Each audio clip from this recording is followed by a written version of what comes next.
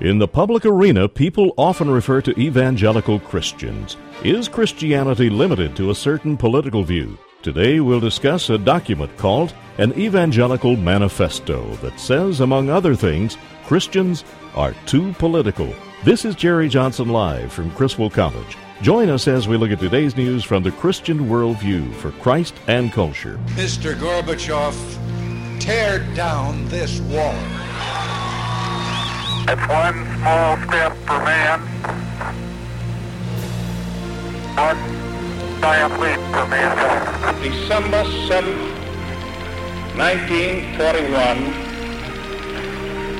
a date which will live in infamy. I have a dream. It depends upon what the meaning of the word is. Yes. And the people who knock these buildings down will hear all of us soon. We will not tire, we will not falter, and we will not fail. Welcome to Jerry Johnson Live. For the next hour, this is your place for relevant discussion of topics in the news and in our culture from a Christian perspective. Later in the show, we'll open the toll-free lines for your questions and comments. You may also email us at talk@jerryjohnsonlive.com. Now, here is today's host, Dr. Barry Creamer. All right, I'm glad to be back with you again. It's Wednesday in this week. We've been having a great time together. I am grateful to be able to spend a few minutes with you talking tonight about the Evangelical Manifesto that was just put out today. We don't want to overemphasize its significance, but it does say a couple of important things that we want to be able to get to in just a few minutes. And it's not just me here today. Actually, Denny Burke is joining me, Associate Professor of New Testament here at Criswell College, and he's frequently hosted the show and been a part of the show. So, Denny, great to be with you today. Thank you very much. Appreciate your spending the time with us. Before we get to the Evangelical Manifesto, and I know if you're listening out there, you're thinking to yourself, well, what do I care about some academic Evangelical Manifesto? And you may not in general, but there are some things in it that are important to what we claim about how we live out our Christianity. So I'm going to invite you to hang on, stay tuned in, because we do need to talk about these issues. And in fact, I'm going to invite you to call in a few minutes and give us your input on what it means to be identified as a legitimate Christian, or as a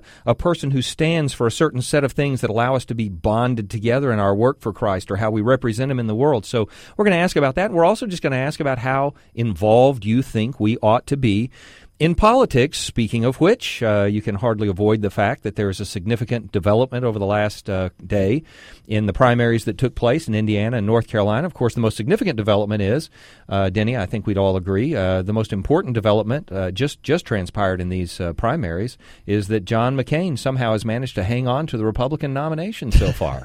Who would have thunk it? Yeah, that's the big thing. So, but aside from that, I think there was something else going on in the primaries yesterday. Obviously, Barack Obama, as was predicted, ended up winning North Carolina. Here is him addressing some of his supporters after the North Carolina win. Thank you, North Carolina. Thank you so much. Now, of course, he's grateful for the win, and I don't think it's any surprise. No surprise to you, right? No surprise to me, but I am surprised to hear that Ron Paul is apparently still getting votes in places. You just mentioned you're surprised McCain is hanging on to the nomination, but I think Ron Paul's getting the votes. That's really just a protest vote, right? I mean, don't you think? Yeah, or he's got some really committed followers, I think. He does, but they're He's sort got of all uninformed. the libertarians there. They're basically uninformed. Well, right? you know. Oh, okay, no, I won't go that far. Okay, I'm not going to say that. They're not uninformed, but they're immature. How's that? No, not that either. No, I mean, I respect some of the libertarian position, but I mean, really, it's absurd to make some of the claims that it makes the other. Never mind. Okay, here's the deal. Barack Obama also was talking to supporters in Raleigh, North Carolina, and making the claim, and this is obviously what he would want to say, that he's on his way to the party's nomination. We stand less than 200 delegates away from securing the Democratic nomination for President of the United States. Now, that is a little more disputable, although I think a lot of people are starting to feel the momentum going that direction. Now, that's what I hear. Is that what you're hearing, too? Does that make sense to you? Yeah, as best as I can tell, it looks like I don't see how Hillary Clinton could possibly put this together to win the nomination. It's not impossible. There could be a total meltdown, I suppose, but that it just doesn't seem very likely. Right. And you hear all the professional political talking heads are now pretty much saying leaning towards Barack. Saying that's it. I understand. Of course, the reason he's always saying he wants to be president is so he can bring change. We are facing two wars, an economy in turmoil, a planet in peril, a dream that feels like it's slipping away for too many Americans. We can't afford to give John McCain the chance to serve out George Bush's third term. Oh, man, George Bush's third term. They love to bring that up, don't they?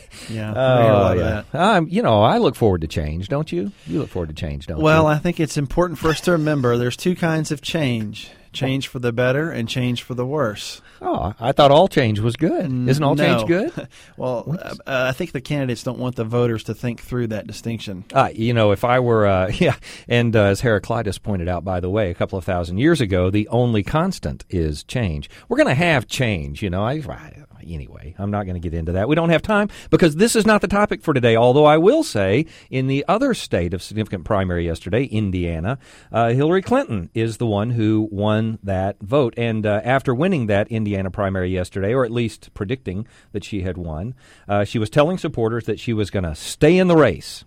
It's full speed on to the White House. I don't know why she didn't go through all the states list that we've heard before Howard Dean make. With the scream at the end. Anyway, sort of a Johnny Cash type song. But she didn't. And anyway, she is committed to the idea that this race is still alive and that at least she publicly expresses that she believes that it's going to come down to, I guess, the Democratic convention because she even poised this so that it would sound like Indiana was the tiebreaker in this last race of 3 states. Here's what she said. My opponent made a prediction. He said I would probably win Pennsylvania. He would win North Carolina. And Indiana would be the tiebreaker. I do have to comment, even after she says that, I was thinking to myself, didn't I hear her say in a speech in North Carolina, and this is just from me, I think I heard this, that she said to the North Carolinians, they have predicted that Barack Obama is going to win the race, but I think you're going to change this race. I think you're going to be the ones who say what's going to happen in this. But she's not going back to any of that today. Anyway, what do you think of her winning Indiana? Make any difference? Well, it's interesting. The clip you just played from the speech last night, I watched that speech. And that speech had 2 parts to it, really. The one at the beginning that sounded like, we're taking this all the way to the convention and, we're still in this to win. And then there was the other part that was, and by the way, no matter who the nominee is, I will be supporting the Democrat in November. There seemed to be sort of a bit of schizophrenia in the speech, almost like we're going to go forward, but hey, something else might happen. Not trying to be enemies. I don't know if she's doing that because she's really not going to be an enemy after it or if because she wants to maintain the support of the people who are on the other side, who are voting the other way right now. And she has made it clear she intends to go on for the nomination. I'm going to work my heart out in West Virginia and Kentucky this month, and I intend to win them in November. Denny, one of the reasons that I have you here is because I would not be able to listen to an entire speech by Hillary Clinton, and I knew you'd be informed on that. So I appreciate your willingness to sacrifice yourself for the information that all the rest of us need to get. Anyway, just changing topics slightly, now not completely, but just slightly, we need to make the point that when we talk about politics like this, of course, we're talking about it on a radio station that is distinctively, deliberately, and essentially Christian. That's our commitment. We're committed to the cause of Christ. And I know that's my commitment in the classroom. It's why I teach at Criswell College. When I'm teaching in this environment, my goal is to communicate the values of Christ. And I'm sure those are your goals too, right? Absolutely. Okay. And in our expression of things on this radio program, we're not here to endorse a particular candidate. I'm saying that only because I want to maintain our IRS status. That's right. But also, no, I'm just kidding. We don't. Yeah. I mean, we're literally, even if I did do it just for that reason, it wouldn't matter. We just don't endorse a particular candidate. That's not what we're for. But by the same token, the issues are important enough that we do bring them up. It matters to us. And I know you agree with that also. You do that all the time. And when by the way, James Dobson was interviewed on this radio program, on Jerry Johnson Live, he was very specific about who he was not going to be willing to vote for if he won the Republican primary. Do you remember when he said this? Speaking as a private individual, I would not vote for John McCain under any circumstances. have a couple of ideas of why he said that, because I know some of the things John McCain stands for that are not quite as conservative as most of us would like for him to be. Stem cell research. Is that one of the things, do you think, I believe it is. that influenced James Dobson's decision? Yeah. Okay, very good. And I'm just give you this one other quote from James Dobson. I pray that we won't get stuck with him. Stuck with him. So it's very specific about what he doesn't want to happen in the White House. Now, is it appropriate for a Christian leader in the role of a Christian to speak to who ought to be our president or who ought not to be our president, or to choose a topic or an issue that ought to determine what we're going to do politically? And obviously, we've taken the position as an institution here, and I'm not speaking for the institution, I'm speaking for myself, but I serve this institution. We've taken the position that there are some issues we have to speak to. Their moral significance is so weighty, and the demands of theology are so absolute on those moral positions that we simply cannot be silent. Now, that's how I understand why I'm able to speak to abortion or some other issue. And there are other issues, but that is my first, just to be honest, why I'm willing to speak to those issues on in a platform like this. If you're framing why you're willing to speak to politics in 30 seconds or less, Denny, why would you say you're willing to do that even in a Christian environment? Well, there's no part of human life that is exempt from the lordship of Jesus. Okay. The gospel demands absolute obedience and devotion to Jesus, and that has implications for, what I do individually in my marriage, what I do publicly at my work, the way that I think about politics, what kind of issues are going to be definitive for me in my engagement in the public square. Right. The gospel has implications for all of those things, and so you can't declare one part of life sort of off limits from the gospel. So is a person wrong in their Christianity? I didn't say are they not a Christian, but are they wrong in their Christianity if they don't agree on something that you believe comes out of your Christian values and is a part of the political or social marketplace? That is, we're dealing with it in a political or social context. Yeah, I would frame it a little bit differently. Right. I would say that I think this is what you mean, but Hey. Go ahead. Well, it's not in other words, I don't want to frame it in such a way that what I think about things becomes the sole arbiter of what's good and what's bad. So it's flowing from my Christian beliefs. No, of course. We're about to talk about this document a lot, and they use the word faith all the time, which is sort of an anthropocentric term.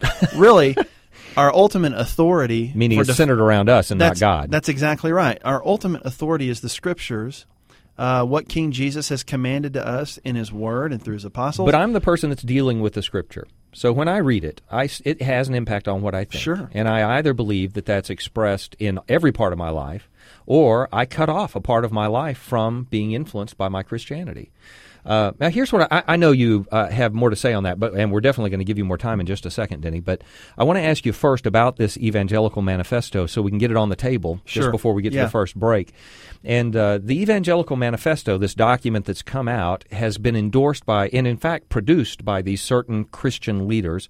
So can you tell us in the next minute or so who some of those leaders are and what might make them important as representatives? Yes. Well, this morning at the National Press Club in Washington, D.C., we all remember the National Press Club from Jeremiah Wright just a week or two ago. Yeah. That's where he made his infamous speech recently. Well, the National Press Club hosted a group of evangelicals who released this document called the Evangelical Manifesto. Right. And some of our listeners may be familiar with some of the names. They're mainly centrist evangelicals, like Timothy George, Os Guinness, Richard Mouw. He's the president of Fuller Theological Seminary.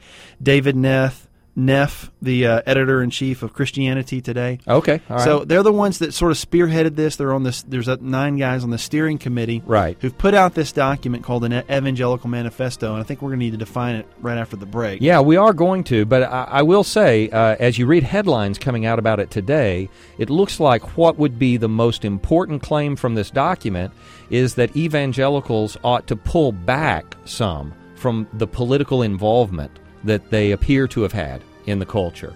And so what we're wanting to do is figure out whether we agree with that or not, whether we think that's an appropriate claim for them to make. Have we compromised our Christianity by involving it too much in politics? I'm going to ask your opinion. We're going to talk about it ourselves. We're going to talk about this document when we come right back on Jerry Johnson Live.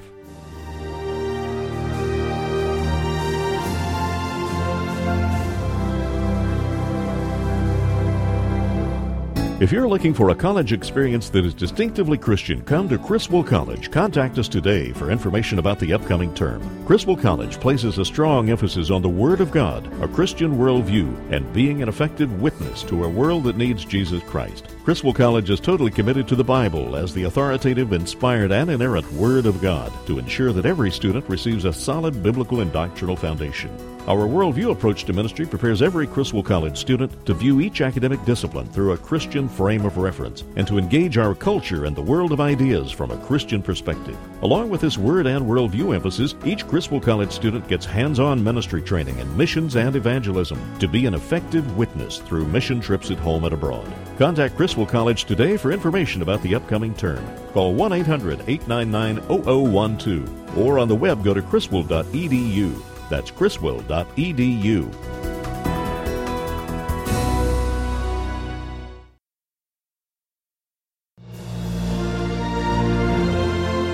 You're listening to Jerry Johnson Live. Now here's today's host, Dr. Barry Creamer. All right, glad to be back with you with Denny Burke in the studio here also, and pleased to spend this time now starting to focus on this Evangelical Manifesto. I hate it when people call things like that, by the way. It's just a kind of an obnoxious name. But anyway, that's a personal sentiment that I have. Denny, you know, I love talking to you. I just want to say this before we get any further into the program. I have some of my liveliest interchanges with you, and that's a real joy to me. I have a great time talking to you, so which means we disagree on a whole lot of things. That's exactly what it means. which is a lot of fun. Anyway, we do have a couple of callers on the line, but we're going to wait just a minute before we get to them. It's going to take us a couple of seconds to get there, and so I hope they'll hold on, and we want to get their opinion real quickly. But first, Denny, would you clarify for us why some of these Christian leaders are coming out with this document, this Evangelical Manifesto? Well, their contention is that the term evangelical has become widely misunderstood today. True. And very much in the culture, it's been distorted to the extent that it's almost becoming not useful. And so their aim in the Evangelical Manifesto is twofold, really. They want to state what they mean by the term evangelical, right, what it means. Yeah.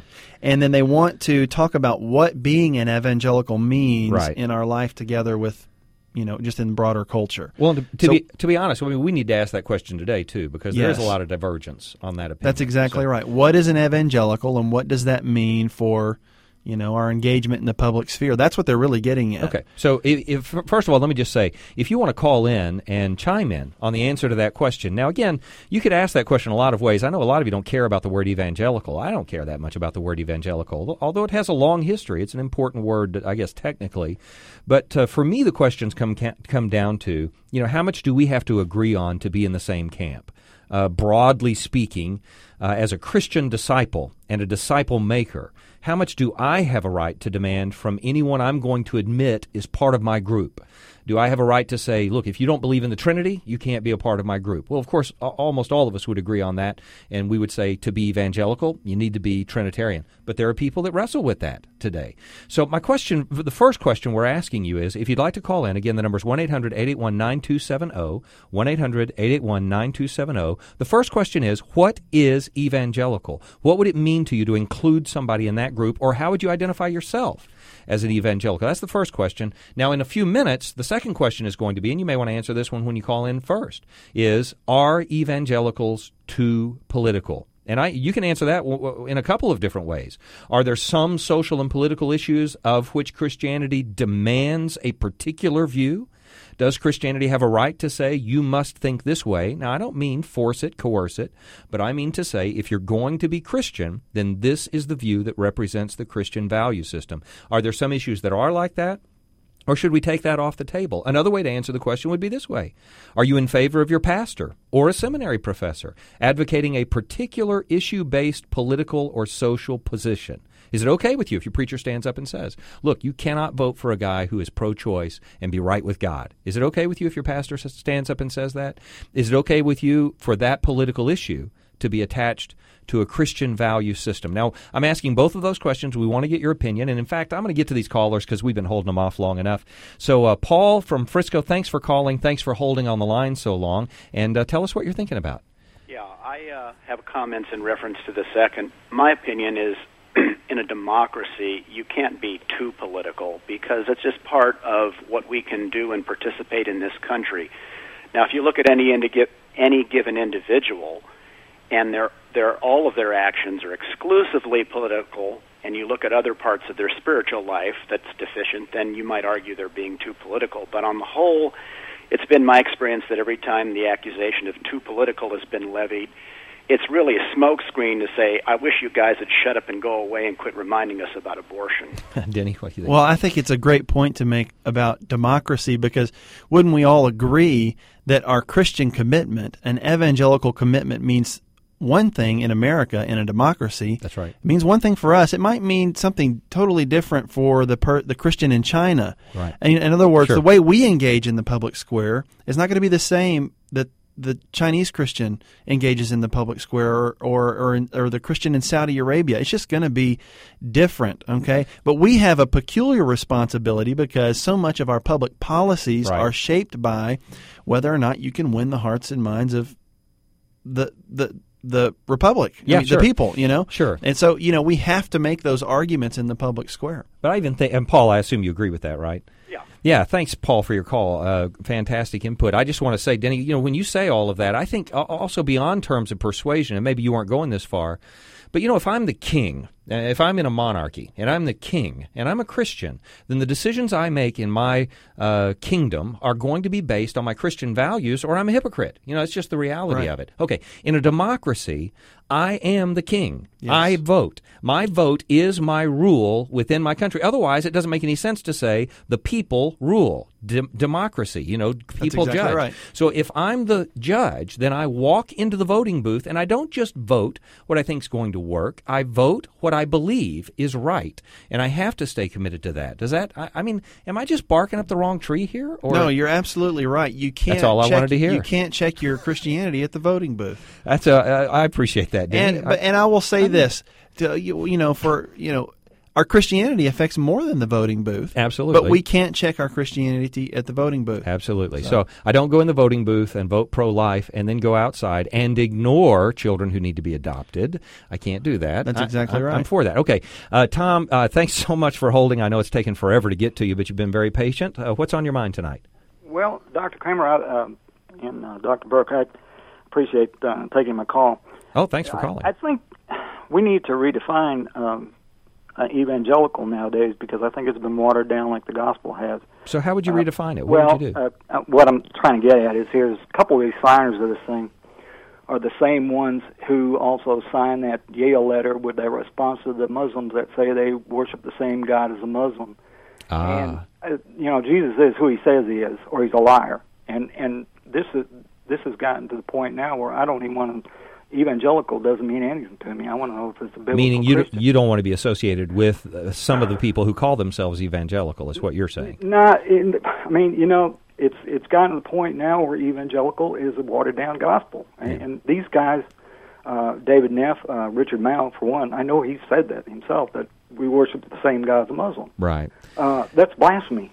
Yeah, I understand why you're saying that. And so, I just have to sit back and not even consider what these people are saying. Sure. We believe in the Bible and Jesus Christ, who he is. I got you. Honestly, Denny, I'm kind of curious where you're coming from. Tom, thanks so much for your call. I appreciate your input. I really do want to ask you about this real quickly, and we're going to get to our next caller in just a moment. And again, if you have an opinion on this, what does it take to be an evangelical? What does it take to be a part of this disciple-making camp where we're going to acknowledge that we share these common values? That's the first question. The second question is, are you okay with Christians being political? Basically, that's what we're asking. Is there a just place for Christian values to be expressed in the political and social marketplace of our country? And so if you want to answer either one of those questions, call 1-800-881-9270. And if you'll just hang on the line for a few more minutes, Denny, I want to ask you real quickly in terms of what he was talking about just now, whether it's important to you for us to be able to be identified with evangelicalism. Is that important to you or not important to you? Which way do you see it? It really depends. Could we just discard the name and move on? Well, I think the name is important because it's being used so much. And if I could just frame my response to your question this way, I think that I'm kind of divided on the document. There's some things in the document that I think are good. There's some things that are in the document that maybe could be not so good. Okay?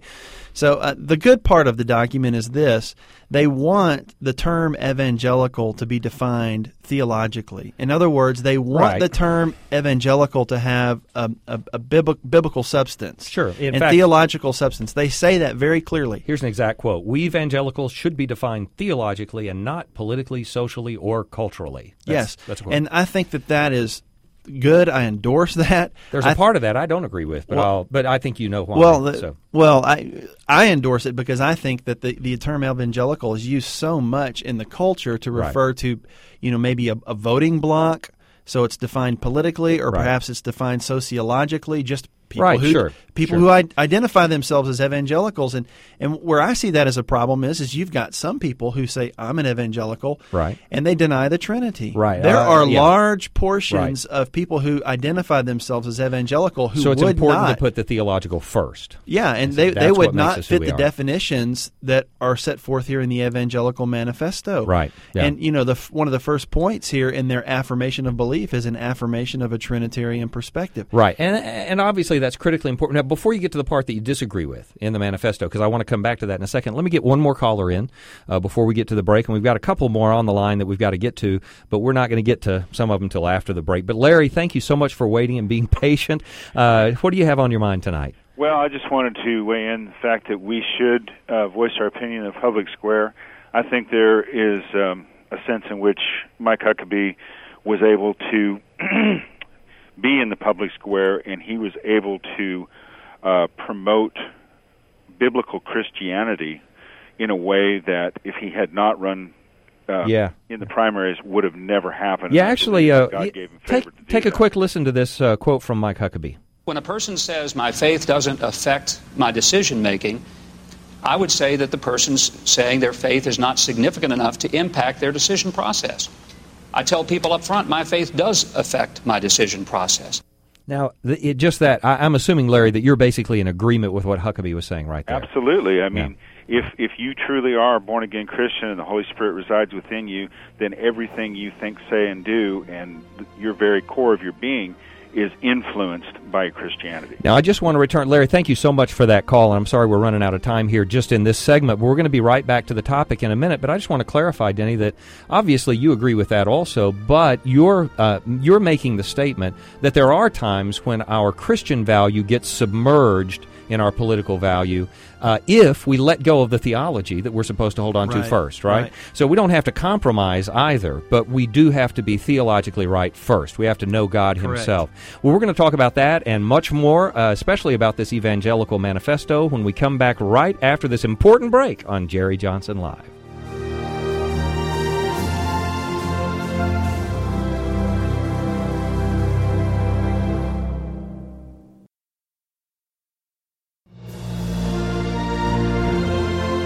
You're listening to Jerry Johnson Live. Now, here's today's host, Dr. Barry Creamer. And fortunate not to be here alone, but with Associate Professor of New Testament, Denny Burk, also. And we're continuing to talk about the Evangelical Manifesto. I know that wouldn't mean anything to us, except for the fact that there are some significant claims that they're making about how we ought to be identified as evangelicals. Now, we've got some callers that are holding, and I appreciate your patience in holding. We're going to get right to you in just a moment. But first, Denny, I want to ask you a question. There are some people who have not been willing to sign on to this document, and I don't think anybody would exclude them from evangelical ranks. So who are some of the holdouts? Well, Jim Dobson probably is one of the most noted ones. Jim focused on the family. Right. And when you talk about engagement, evangelical engagement in the public square, he's right at the front. Why wouldn't his name be on there? Or why wouldn't he be involved? Right. Tony Perkins, friend of this program, is not on it. Richard Land, the president of the Ethics and Religious Liberty Commission of the Southern Baptist Convention. Chuck Colson. In other words, some of the people who actually engage and make a difference politically. Sure, and the people who've been probably the most ardent in their support of life. And in their support of traditional marriage. Now, we're going to take a caller in 1 second, but right before we do, I just want to ask you, do you think the reason they didn't sign, I know you can't speak for them, obviously, but as you just think through it, are they the target of this document? And I don't mean that personally, but I mean, is it written about their kind of political involvement? I really doubt that these framers would say that they would identify. They wouldn't say it. I think they I don't wouldn't know. say it It's total speculation on my part. Maybe they would. Too. Maybe they wouldn't. But it's. I think you're a nice interesting guy. I'm not going to. I just know some of the. Sure, you know them. Some of these names on here. I've met these guys. Or right. One of them, or I've read things from them. And it's just hard to imagine that they're trying to target someone in particular. No, I don't think they're targeting a person, but that persona is what they're targeting. It seems to me that would be fair. It seems like they've left themselves open to this. At least that criticism. At least my reading of it. They've left themselves open to my reading. Okay, listen, thanks for your patience in holding on the line. Tim calling from Dallas, thanks so much for waiting. What do you have on your mind? Well, thank you, guys. I appreciate you taking my call. Just hopped in the car and caught about the last 10 minutes, and I just thought it was interesting that you mentioned James Dobson, because his wife Shirley is the chairman of the National Day of Prayer. And Ravi Zacharias just led a prayer, and I think it was on the website, and it appears that he specifically did not use the name Jesus, even though, as far as I can tell, the New Testament, we are told to pray in Jesus' name. Right. Because it was a multi-faith gathering, he decided to omit and just, I think he said, in your holy name, or it didn't mention Jesus, said God, open the prayer, dear God, or then closed it with, in your holy name, and he was specifically asked, why aren't you using Jesus' name? I mean, you're a Christian. He was asked that? And the Dobsons are evidently going to air on the 13th and 14th on Focus on the Family, pretty much a response to why he didn't do that. Interesting. And Shirley Dobson has been asked, why they had the whole program was opened up by a rabbi who basically said, look, Muslims, Christians, Jews, we all pray to the same God. We're here to pray. And I would think Ravi Zacharias would say, you know what? No, we are not. We are here. Tim, I want to ask you something real quick, because I don't want this to get bogged down in the wrong issue. So here's the deal. In what you're saying, I think there's some legitimate concern there, because we don't want to compromise our Christianity so we can be in the public square. That's just not an acceptable thing to do. I know you agree with that, and that's your main concern, right? So I don't want to get caught up in the fact that I have to say the words in Jesus' name when I end a prayer. The last thing he's telling us to do is use vain repetition, which is what a lot of people are doing when they say the words in Jesus' name. So you don't want that. No, but that's not an excuse. Right. I'm going but we don't want pray to compromise the presence of Christ in it. So, Tim, that was a great call. I appreciate the information, first of all. I'm sorry I hadn't kept up with that and wasn't aware of it, but I'm going to be anxious to hear what happens with that, because we just cannot afford, and you're right on this, we cannot afford to compromise our Christianity in order to be a part of the public square. There was a clergy group in the city where I served as pastor in Arlington that met regularly, and they invited me to be a part of the group. And I know some of you are going to think I'm a radical nut, not only because of that, but for other reasons too. But anyway, I just refused to be a part because it wasn't just a Christian group, and my priority is to be a representative of Christ. Now, this wasn't just a secular group. I'd be a member of a secular group because I can represent Christ there and represent His value there. But this was a clergy group that's specifically representing the value of religion to the community. The value of religion to the community, to me, is singular. It's in the fact that we know Christ. That's why our religion is important to us, and nothing less than that. So thanks so much for your call, Tim. Marty, let me get your input real quickly. I appreciate your holding for so long, calling in from Plano. What's on your mind?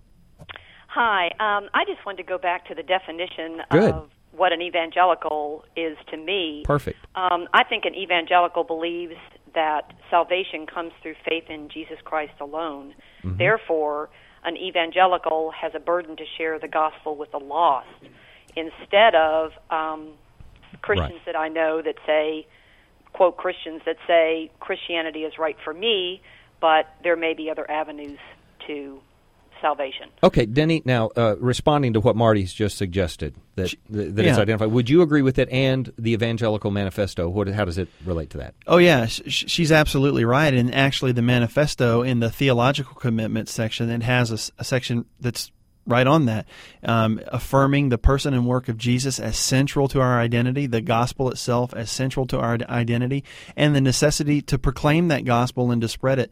So those are certainly features of evangelicalism that they wish to emphasize, and those are good. Right. It's interesting that in North America in particular, evangelicalism has had that feature, an emphasis on regeneration, the necessity of conversion, a connection to the great tradition of Christianity, the last 2,000 years of, Trinitarianism and the Orthodox doctrines. Yes, all of those things are there.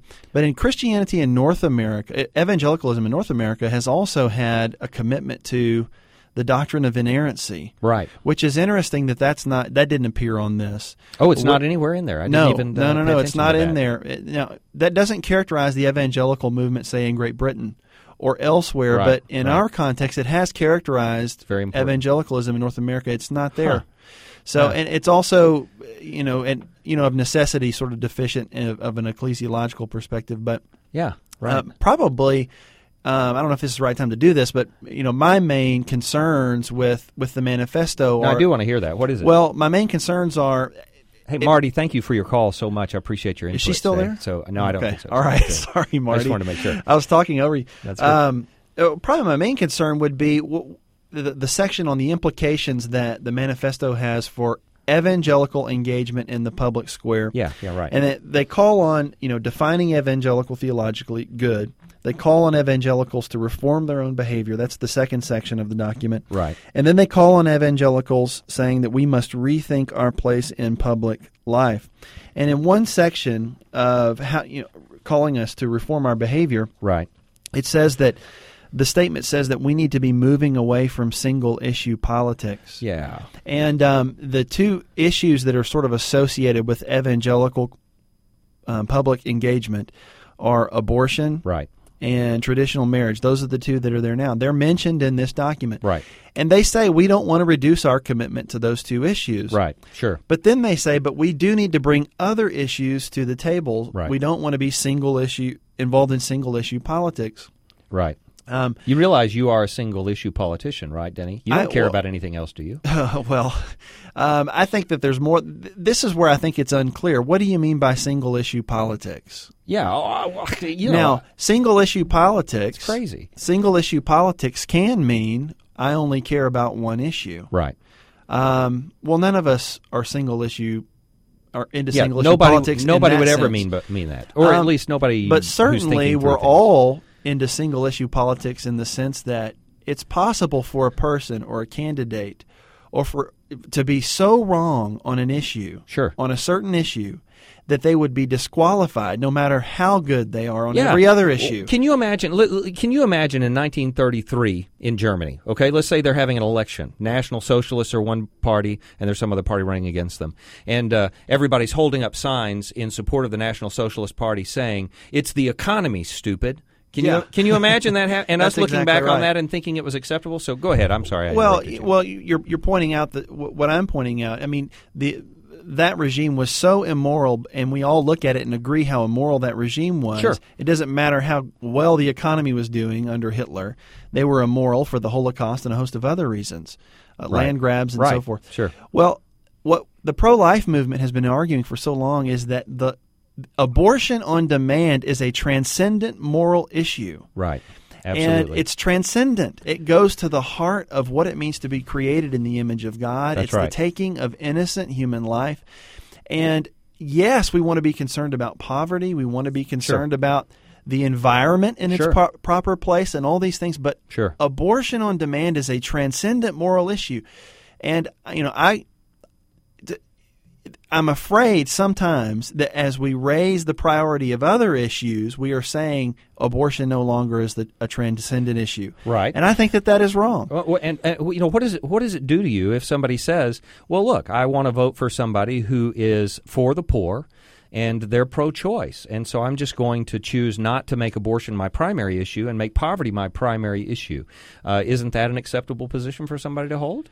Well, I don't, whatever I'm your being position. Rhetorical here. Yeah, I know that. I don't care what. Let's just talk about electoral politics here for a minute. Right, sure. I don't care what a candidate's view is on the welfare state. Right. Or, how are we going to deal with poverty in America if they think that it's legal to kill humans? And that's the big difference here, It's a transcendent moral issue. Right. Because the revelation that they're willing to allow innocent human beings who are defenseless to be slaughtered tells me that their concern over poverty isn't a concern for the people. It's not a concern for the individuals. It is a concern for either personal wealth or just for aggrandizing personal power to themselves. We'll be talking more about this when we come back in just a few moments on Jerry Johnson Live.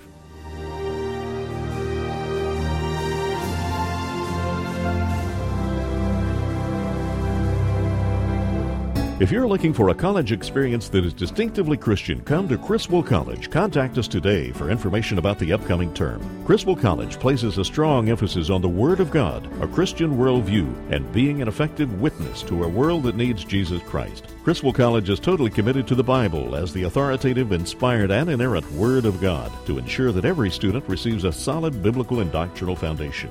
Our worldview approach to ministry prepares every Criswell College student to view each academic discipline through a Christian frame of reference and to engage our culture and the world of ideas from a Christian perspective. Along with this word and worldview emphasis, each Criswell College student gets hands-on ministry training in missions and evangelism to be an effective witness through mission trips at home and abroad. Contact Criswell College today for information about the upcoming term. Call 1-800-899-0012 or on the web go to criswell.edu. That's criswell.edu.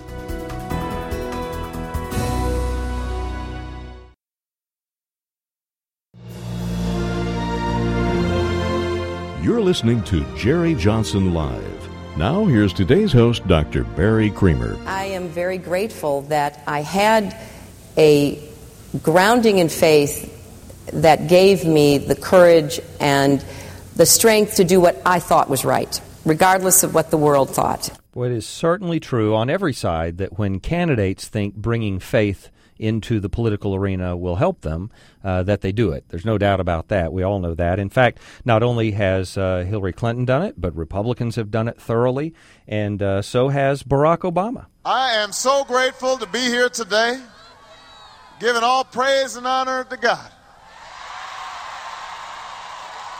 Look at the day that the Lord has made. Oh, look at the day that the Lord has made. We're using all that Bible language. We're getting all of the feelings of a, faith revival going, but it's all a political movement. It's really, and we have that on both sides. That does happen on both sides. So what does that mean? We've got to get out of the political square as believers, or do we, as Christians, actually bring our faith into the public square and not demand that people have faith to be a part of the public square, but demand that we be allowed to speak our faith in the public square, because it is one of the ideals that we hold. Here's what Denny, you were talking about this just before we went to the break there. And what I want to ask you is this. Would you say that the people who wrote this document, the Evangelical Manifesto, would you say that it's the purpose of their writing this manifesto to demote, and this is a pretty strong claim, but I just want to know if you think this is the case, just your opinion. Do you think their purpose is to demote the issue of abortion in our current political environment to something below some other political issues that I don't know whether they have in mind particular ones or not, but are they trying to demote the significance of the political issue of abortion? What do you think? Oh, they say in the document that's not their purpose. They say they just want to raise the priority of other issues. My question is that in raising the priority, does it not, by definition, make abortion not a transcendent moral issue anymore? Right. And the reason I'm saying that is I don't think that they intended to do what you're asking, but I wonder if their achievement was not that. Right. Because the way that the document has been read, just to give you, for instance, Reuters, the news service Reuters, already has a story out today interpreting the document just this way. It says, let me quote from the story. It says, the Evangelical Manifesto is the latest sign of emerging fractures as some activists seek to broaden its agenda beyond hot-button social issues such as opposition to abortion and gay rights. In other words, they're saying the interpretation by the Reuters article is we're getting beyond these issues. Right. And, one of the charter signatories of the manifesto is Jim Wallace, who just in recent weeks did an interview with Christianity Today. Okay. And when he was asked, what the prophetic stance is on abortion, he said it's abortion reduction. Yeah. He thinks all of the evangelical activism to like for instance, the having a pro-life amendment, or he says all that stuff is unnecessary. It doesn't matter really that in this country right now, anytime from 0 to 9 months, it is legal to kill an unborn human. That's right. It's totally legal to do that. a person like Wallace thinks that we don't need to be trying to overturn that or to try to have a Supreme Court judges appointed who would see Roe v. Wade overturned. He doesn't want to see that. To me, that's a priority in my engagement in the public square. Absolutely. Which definitely is related to electoral politics, which means I want to see judges appointed who will overturn that immoral decision that was decided in 1973. You know what I think part of the problem is? You know what I think part of the problem? I know that what they say the problem is that we've become so myopic on that one issue that we've overlooked a lot of other issues. But that I don't believe that's true. If it is true, then they're right. I need to repent about being myopic, but not about the value that I give to that issue. That's not the problem. The problem is maybe that I'm too inconsiderate of other issues. Okay, I'm fine with that. But here's the reality. I think the problem is it's not a popular issue anymore. When you bring up abortion now, everyone hears 1970s and 1980s arguments. That's what they think in their mind. Oh, we're going back to the same cotton picking issue we've been talking about for the last 30 years. Why can't you guys move on? Did you know, Denny, that just months after we discovered Buchenwald in Germany, the prison camp, the death camp, they started immediately showing newsreels in America about the prison camps. That just months after it, in fact, in an article I read, we discovered it, I think, in March or April, if I remember correctly. And in June, I don't remember it personally, I mean having read about it, but in June of that year, I read in these popular intellectual journals, though, a description of what was going on in the movie theaters. What would happen in June or July, just 2 or 3 months after they discovered the prison camps, is that people had turned from this revulsion that they had the first few times that they saw a newsreel to a simple, as the article put it, tisk tisk when they saw it, to the fact that they would actually turn away or walk out or go buy their candy or leave the theater so that they didn't have to watch these newsreels because they didn't want to hear about all the gruesome things that had been going on in Germany 2 or 3 months after they found out about the Holocaust, one of the worst atrocities of the 20th century. And now we look back on abortion, which has been happening for the last 40 years, unabated, and we say, of course, people are tired of hearing about it. And so, of course, evangelical leaders are saying, look, this is not an effective way to speak to people, and it's not an issue of great importance. But what they mean by that is, I think, ultimately, whether they want to be defined this way or not, what they mean by it is, we're not gaining any ground that way, so we might as well just stop talking about it. Well, I just think that relegates our prophetic role to insignificance. Yeah, I for one am not going to stop treating abortion as a transcendent moral issue. Amen. It is. I'm with you. And I think that we need to argue for it in the public square. We need to defend the unborn. I think we need to support, and by the way, the pro-life movement has done this. They've been supportive of adoption. They've been supportive of mothers in a crisis pregnancy situation. There's crisis pregnancies all over the country. I don't think you could say that the pro-life movement in particular has not been attending to these other concerns, because they have. Right. That charge I agree. I agree 100%. Won't stick. Listen, I know we haven't had time to resolve this thing completely or to talk about it thoroughly at all, but Not at all. We've at least gotten it introduced. But I want to play one more clip for you, make a quick comment, and get your feedback on it. This is from Jeremiah Wright. It went down very simply. He's a politician. I'm a pastor. We speak to two different audiences. And he says what he has to say as a politician. I say what I have to say as a pastor. Those are two different worlds. I do what I do. He does what politicians do. So that what happened in Philadelphia, where he had to respond to the sound bites, he responded as a politician. Now, I know he's saying that insultingly to Barack Obama, but I want you to hear the underlying thing that I think's there, Denny, and get your feedback to this in just a few seconds. And one is, he said we speak to two different congregations, but they're not two different congregations. They're the same group of people. He's speaking to the same people at a different time. But I think it's built into the mentality that a lot of us have about this world, that we speak about Christianity in one domain, and we speak about politics in another domain. And that's why he let that vocabulary slip through. And that's what I don't agree with. I don't think we should have different domains in our own mind. We should be integrated as Christians. What's your feedback on that real quickly? Yeah, I don't believe in the naked public square. I believe that we should have... And what you mean by that is? I think that we should be allowed to bring the gospel to bear upon every aspect of our lives. Yeah, and we're not advocating a sacred public square either. We're not saying that you have to be a Christian to speak in the public square. But if you allow Christian ideas to be expressed among all the other ideas, we'll do just fine. Our commitment to Christ is absolute. Everything we do is in Jesus' name. I'm Barry Creamer with Denny Burke for Jerry Johnson Live.